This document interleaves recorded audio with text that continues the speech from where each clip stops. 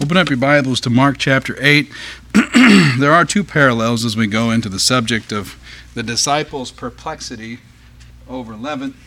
This really begins a longer conversation for these disciples and in turn with this study for us. But we look more this morning, or this afternoon rather, at their perplexity over what it is he's addressing. I want to bring your attention to the fact that their attention was not brought to him. When we read through this text, you'll see it. Their minds were on something else. They were already impacted by a type of leaven before this lesson even begins. So the first account's in Mark 8, verses 13 through 21, and it parallels with Matthew 16, verses 5 through 12. And we'll read Mark 8 first, starting in verse 13. And he left them, and entering into the ship again departed to the other side. Now the disciples had forgotten to take bread, neither had they in the ship with them more than one loaf. And he charged them, Jesus charged them, saying, Take heed, beware of the leaven of the Pharisees, and of the leaven of Herod. And they, reasoning among themselves, saying, It is because we have no bread. And when Jesus knew it, he saith unto them, Why reason ye because ye have no bread? Perceive ye not yet, neither understand? Have ye your heart yet hardened? Having eyes, see ye not? Having ears, hear ye not?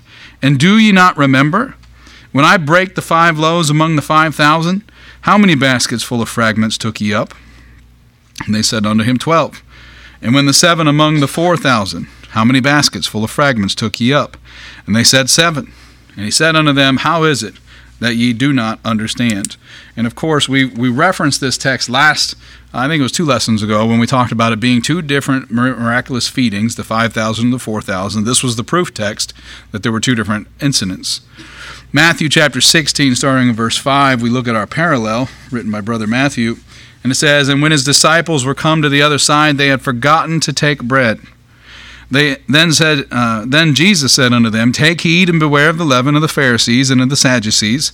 And they reasoned among themselves, saying, It is because we have taken no bread. Which when Jesus perceived, he said unto them, O ye of little faith, why reason ye among yourselves, because ye have brought no bread? Do ye not understand, neither remember the 5 loaves of the 5,000, and how many baskets ye took up? Neither the 7 loaves of the 4,000, and how many baskets ye took up? How is it that ye do not understand that I spake it not to you concerning bread? That ye should beware of the leaven of the Pharisees and of the Sadducees. Then understood they how that he bade them not beware of the leaven of bread, but of the doctrine of the Pharisees and of the Sadducees. This is what is known as the 4th retirement. We've discussed, when we entered into this 4th retirement, we pointed that out, but I want you to understand geographically right now, they're near Bethsaida, where he was in his first retirement as well. This is the region of, and you can see it on the map this is still the footprints of Christ, I believe, right, Clark? Yeah, I couldn't remember when I pulled it back out if I changed it at all. This is the region of Caesarea Philippi on Mount Hermon, that's on that map, where no hostility had yet been aroused.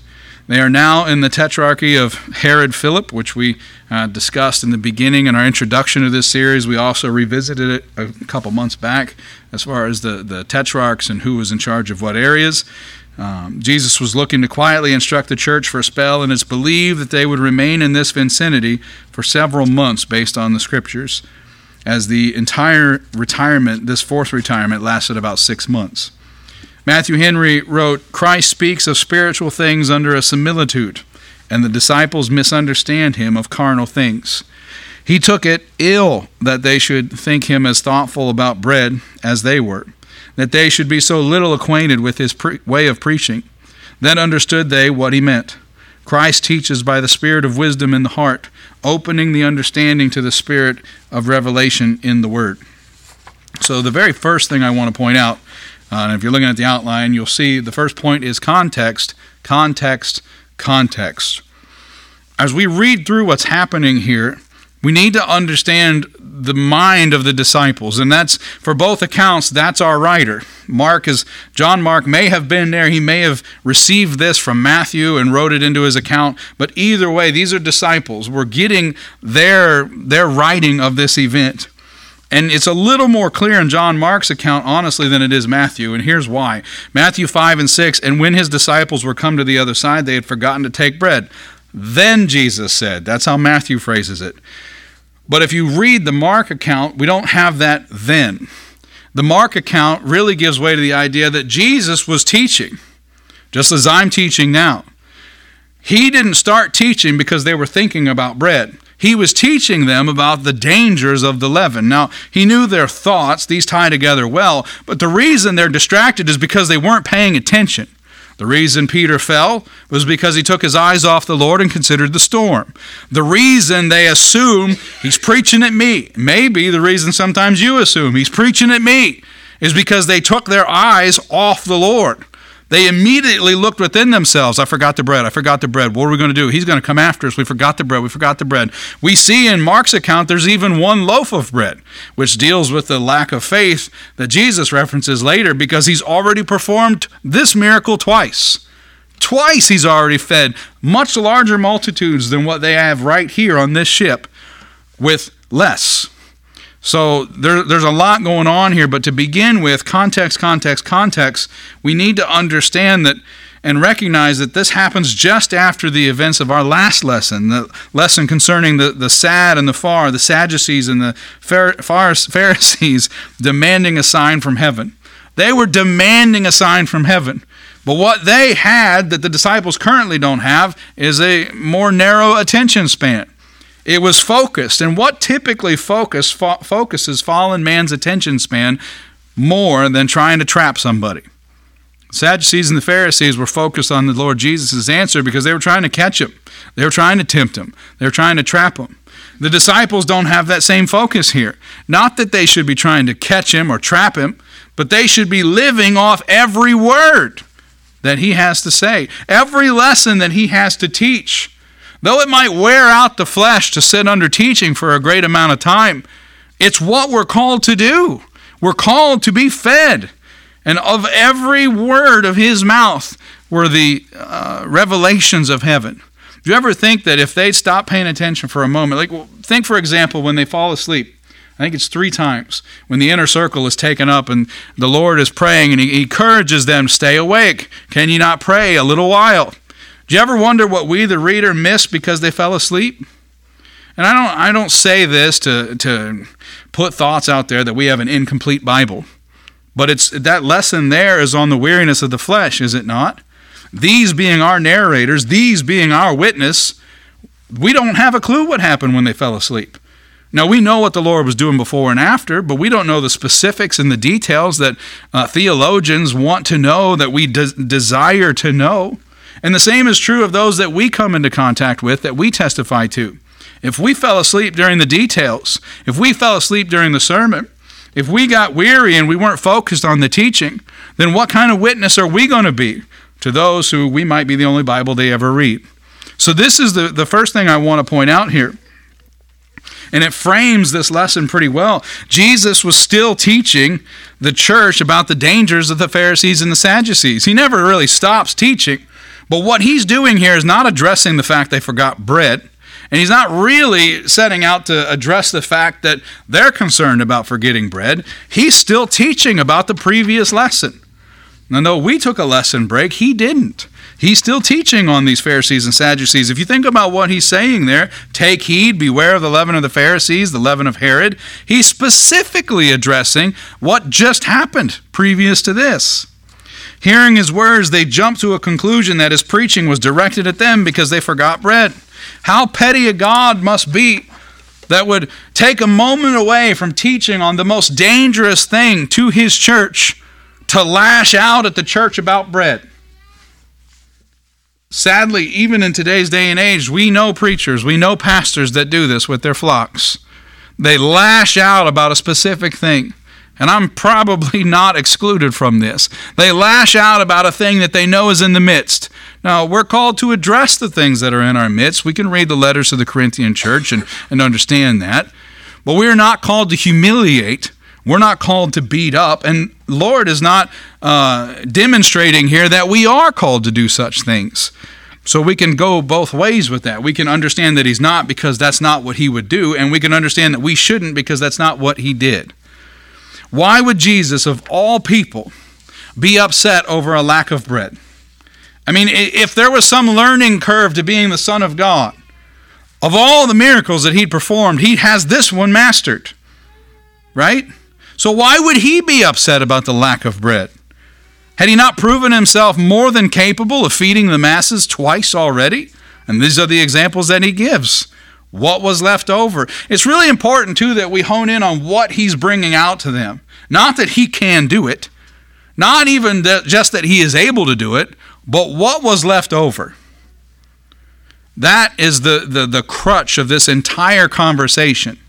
They're not paying attention for what is left over, for those who remain, that are most dependent on these precious truths that he's teaching.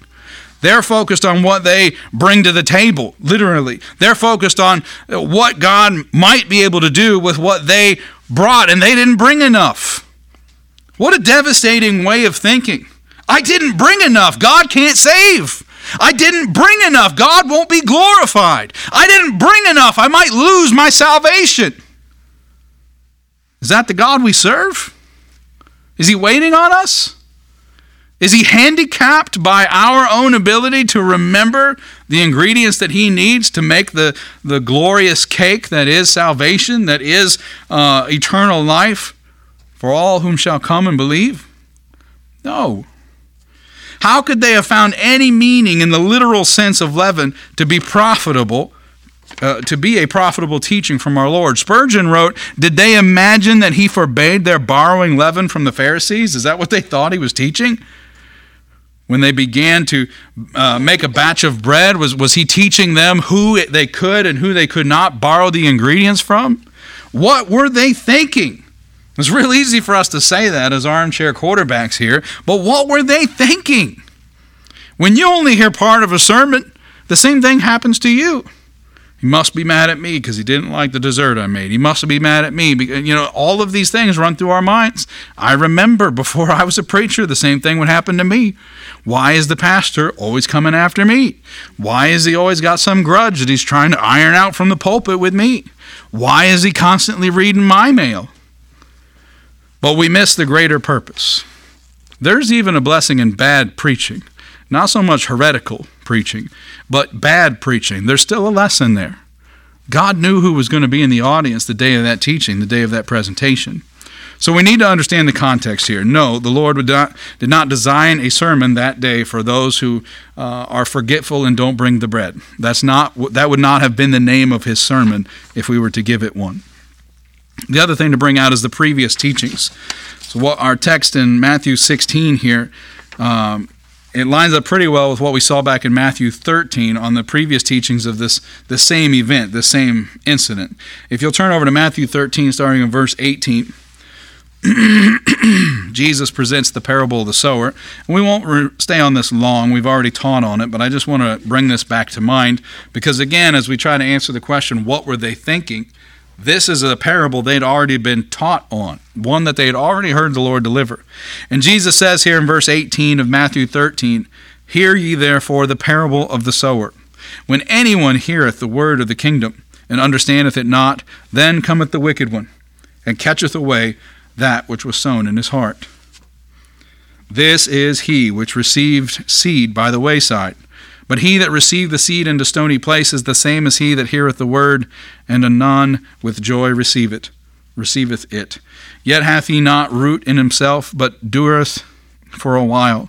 For when tribulation or persecution ariseth because of the word, by and by he is offended. He also that received seed among the thorns is he that heareth the word, and the care of this world and the deceitfulness of riches choke the word, and he becometh unfruitful. But he that received seed into the good ground is he that heareth the word, and understandeth it, which also beareth fruit, and bringeth forth some 100-fold, some 60, and some 30. Probably the most important thing for what we're studying today is what he says right there in the opening two verses. Hear ye therefore the parable of the sower. When anyone heareth the word of the kingdom and understandeth it not, then cometh the wicked one and catcheth away that which was sown in his heart. The Lord was teaching. The Lord was sowing unto their heart the dangers of leaven, specifically the Pharisaical leaven and the leaven of Herod, which we'll explain here in a moment, Lord willing. But with the lack of attention, with maybe the bringing in of only a few fruits from the lesson that he was providing them, the wicked one came in. And the wicked one sowed guilt, sowed regret, sowed possibly envy or even jealousy into their hearts, and they're distracted. Has that ever happened to you when you're in services perhaps, and preachers preaching, Sunday school teachers teaching, whatever it might be, and they hit on something, maybe you were listening, maybe you only heard that one part, but they hit on something, and the rest of the message, you're so distracted on that one thing. On that one thing, you're so caught up that you miss the entire lesson. This event illustrates well what Jesus had taught to the disciples here. The cares of this world choking out the seed of the word. It's very dangerous. It's dangerous for your pastor as well. I can't allow the cares of this world to choke out the seed that I've been charged to give you. And it does. It happens. Matthew 13:22, in that same text, he also that receives seed among the thorns is he that heareth the word, and the care of this world and the deceitfulness of riches choke the word, and he becometh unfruitful. Christ does not rebuke them because they didn't bring bread. He rebukes them because they didn't trust him to provide it. When we trust all things to the Lord, even if we're distracted for a moment that we didn't bring enough bread, oh man, it's going to require another miracle, but he is able, we can get back into focus again. We can literally approach our whole life that way.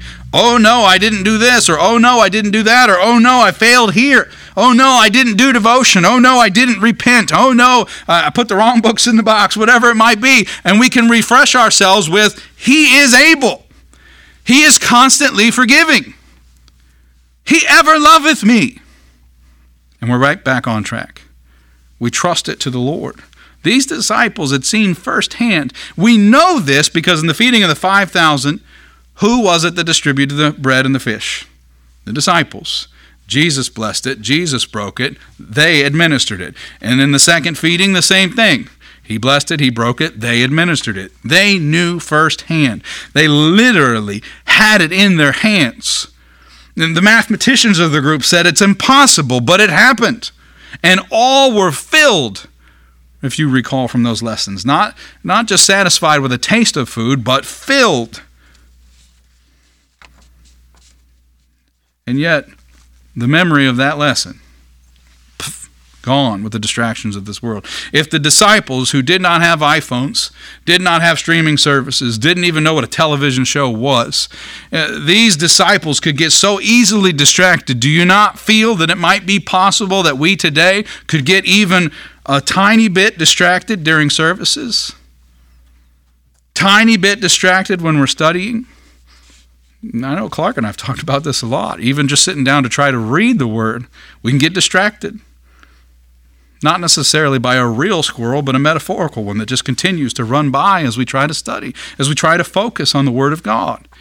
It happens because the flesh is weak. No matter how willing the Spirit is, the flesh is weak. So what are some things that we can do to pay more attention to the Word of God? Stand up.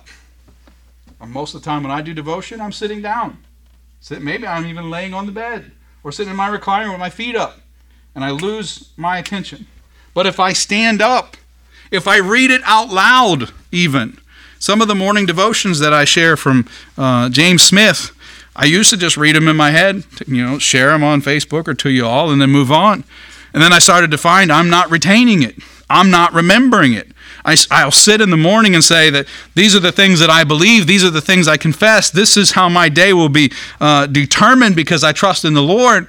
And then by noon, I've already yelled at a customer or a coworker, or I've lost my cool with the kids.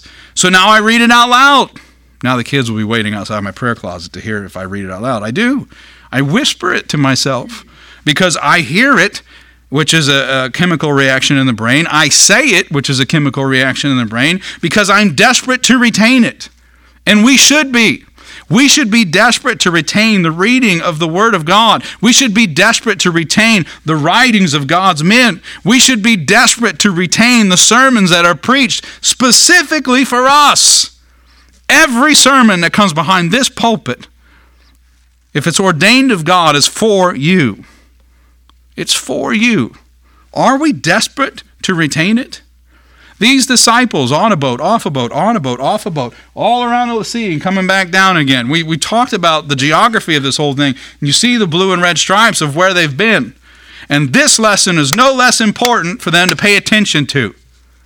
I wonder if physically Jesus isn't, hey, up here, I hear your thoughts about the bread. Focus. This lesson that he's delivering isn't about the bread. It's about what makes the bread. It's about the leaven, which is the rising agent in bread. They're all caught up in the bread. When he's up here saying about the leaven and how dangerous it is and how defiling it is, they hear him saying bread. They're distracted. They're caught up in their sins. Consecrate the flesh, bear your cross, follow after me. This is what Jesus says. Don't get distracted by the sins, because there is now no more condemnation. There is now no more ankle weights. There is now no more heavy water for you to trudge against, because with me, you walk upon it. With me, you are more than conquerors. With me, you can be of good cheer, because I've overcome the world. Every little distraction that we are all anchored with here today, he's overcome it. And then he says, can I now have your attention? Do you yet believe? So the lesson of the leaven, and this is where we'll conclude. Jesus used the discussion about bread to warn his disciples to avoid false teachings. This comes back to context. It's not the other way around. He wasn't deliberately distracting them with a lesson on bread to get to the lesson on leaven. He was using their distraction of bread to illustrate his lesson on leaven. He compared false teaching to yeast. It is small but powerful, and it spreads quickly. Leaven is used in small part to have an impact on the whole, and it does.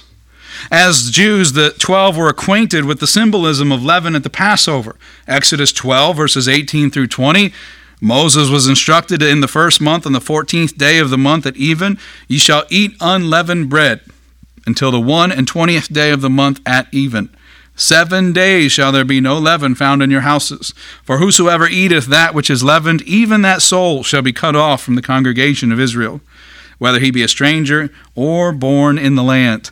Ye shall eat nothing leavened. In all your habitations shall ye eat unleavened bread. Sounds kind of important, does it not? So what's it say for the Gentiles? Galatians chapter 5, verses 1 through 9. Stand fast, therefore, in the liberty wherewith Christ hath made us free, and be not entangled again with the yoke of bondage.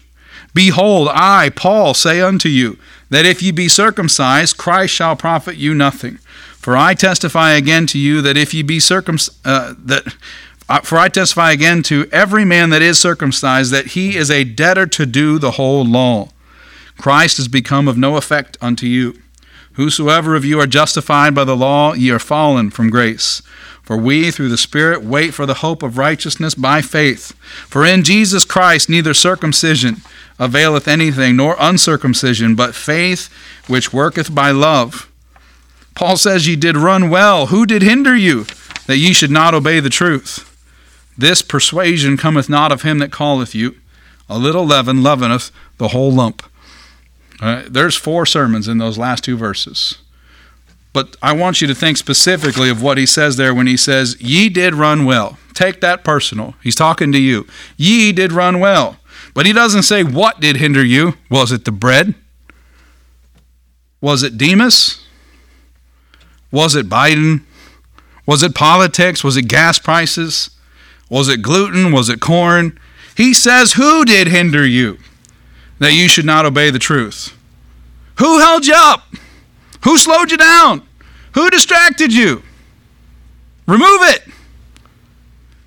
And we know he's calling for us to remove it, because he closes with a little leaven leaveneth the whole lump. That leaven shouldn't have been there. Who did hinder you? Who permitted the leaven to be there? In whatever devotional practice that you have, if it's not working right now and you're distracted, who hindered you? Where's the leaven? The persuasion cometh not of him that calleth you. Who called? It was God. We can go to Ephesians 1 and 2 and see all that, but I think we understand that from our previous lessons. Who doth hinder you? It wasn't God. That's what Paul says. A little leaven, a little outside agent mingled into your worship. What are the ingredients for worship? Spirit and truth. You bowing down to the will of God the Father in spirit and in truth. Anything else introduced into that is leaven. What Jesus references here as the leaven of the Pharisees is hypocrisy, and we see that in Luke 12, verse 1.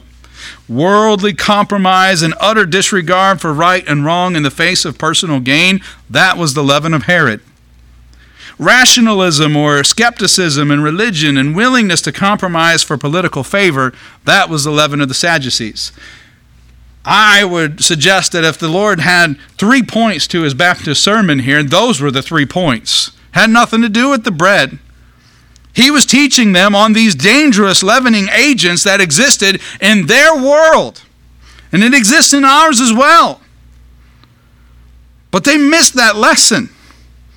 Or they delayed that lesson at the very least because they were distracted. They had already been leavened. They'd already been leavened. If the early church was already overcome by the appetites and physical needs, how close would they be to losing themselves to these same concerns that Jesus was teaching them about? Hypocrisy, leaven of the Pharisees, worldly compromise and utter disregard for right and wrong in the face of personal gain, the leaven of Herod. Rationalism or skepticism in religion and willingness to compromise for political favor was the leaven of the Sadducees. Boy, we could illustrate those 3 points pretty well, couldn't we? Those same dangers are in our life today. Notice his concern for their spiritual needs. I wonder what it is like to be 100% God, 100% man. If he heard the chaos that was happening in their hearts and their minds, he heard them thinking and uttering to themselves about the bread while he's trying to teach such an important lesson. And he says in a double warning here, take heed and beware of the leaven. The same thing happens now. Think of all that we've seen in 3 years. Is there not an enticing to worldly compromise for personal gain? Boy, the preachers keep saying it's going to get hard. Sunday school teacher keeps saying you're not going to want to be around for these things. Maybe I should get out of here. Maybe I should compromise with the world now for my own personal gain of protection, to not be identified with the Persians or the Christians in this circumstance. Rationalism and skepticism. Oh, global warming, world's coming to an end. That's not what the Word of God says. But that's what the leaven of the Sadducees suggests. There is no resurrection. It continues on with their belief system. This is their conviction. These same leavening agents exist now. Hypocrisy. What's the first thing that happened with COVID? Dear churches, you're non-essential. I don't bring that up because as a pastor, I feel like my job is threatened. Look out there. I have more job security now than I ever did. I say that because we allowed for it to happen. We had been leavened into thinking that because we're a Christian nation, God somehow speaks to some figurehead rather than us. We had literally had our understandings distorted to the point where we were waiting on some type of popish figure to interpret the times for us. But you don't need that. You have the Word of God. You need an attention span. You need a desire, a great desire for it. It's something I ran across this morning, and I shared it on Facebook. I can't remember the scripture now, but it talked about having a desire to be in the house of the Lord. And it was the first time I'd ever read that verse and actually thought, I wonder if we ever pray for that. It's hard, isn't it? It's hard to come here sometimes, to hear some things you don't want to hear. Maybe there's other reasons that it's hard. But do we ever pray for a desire to be here? A longing desire to be with God's people? To stand in front of God's people? To sing for God's people? To sing with God's people?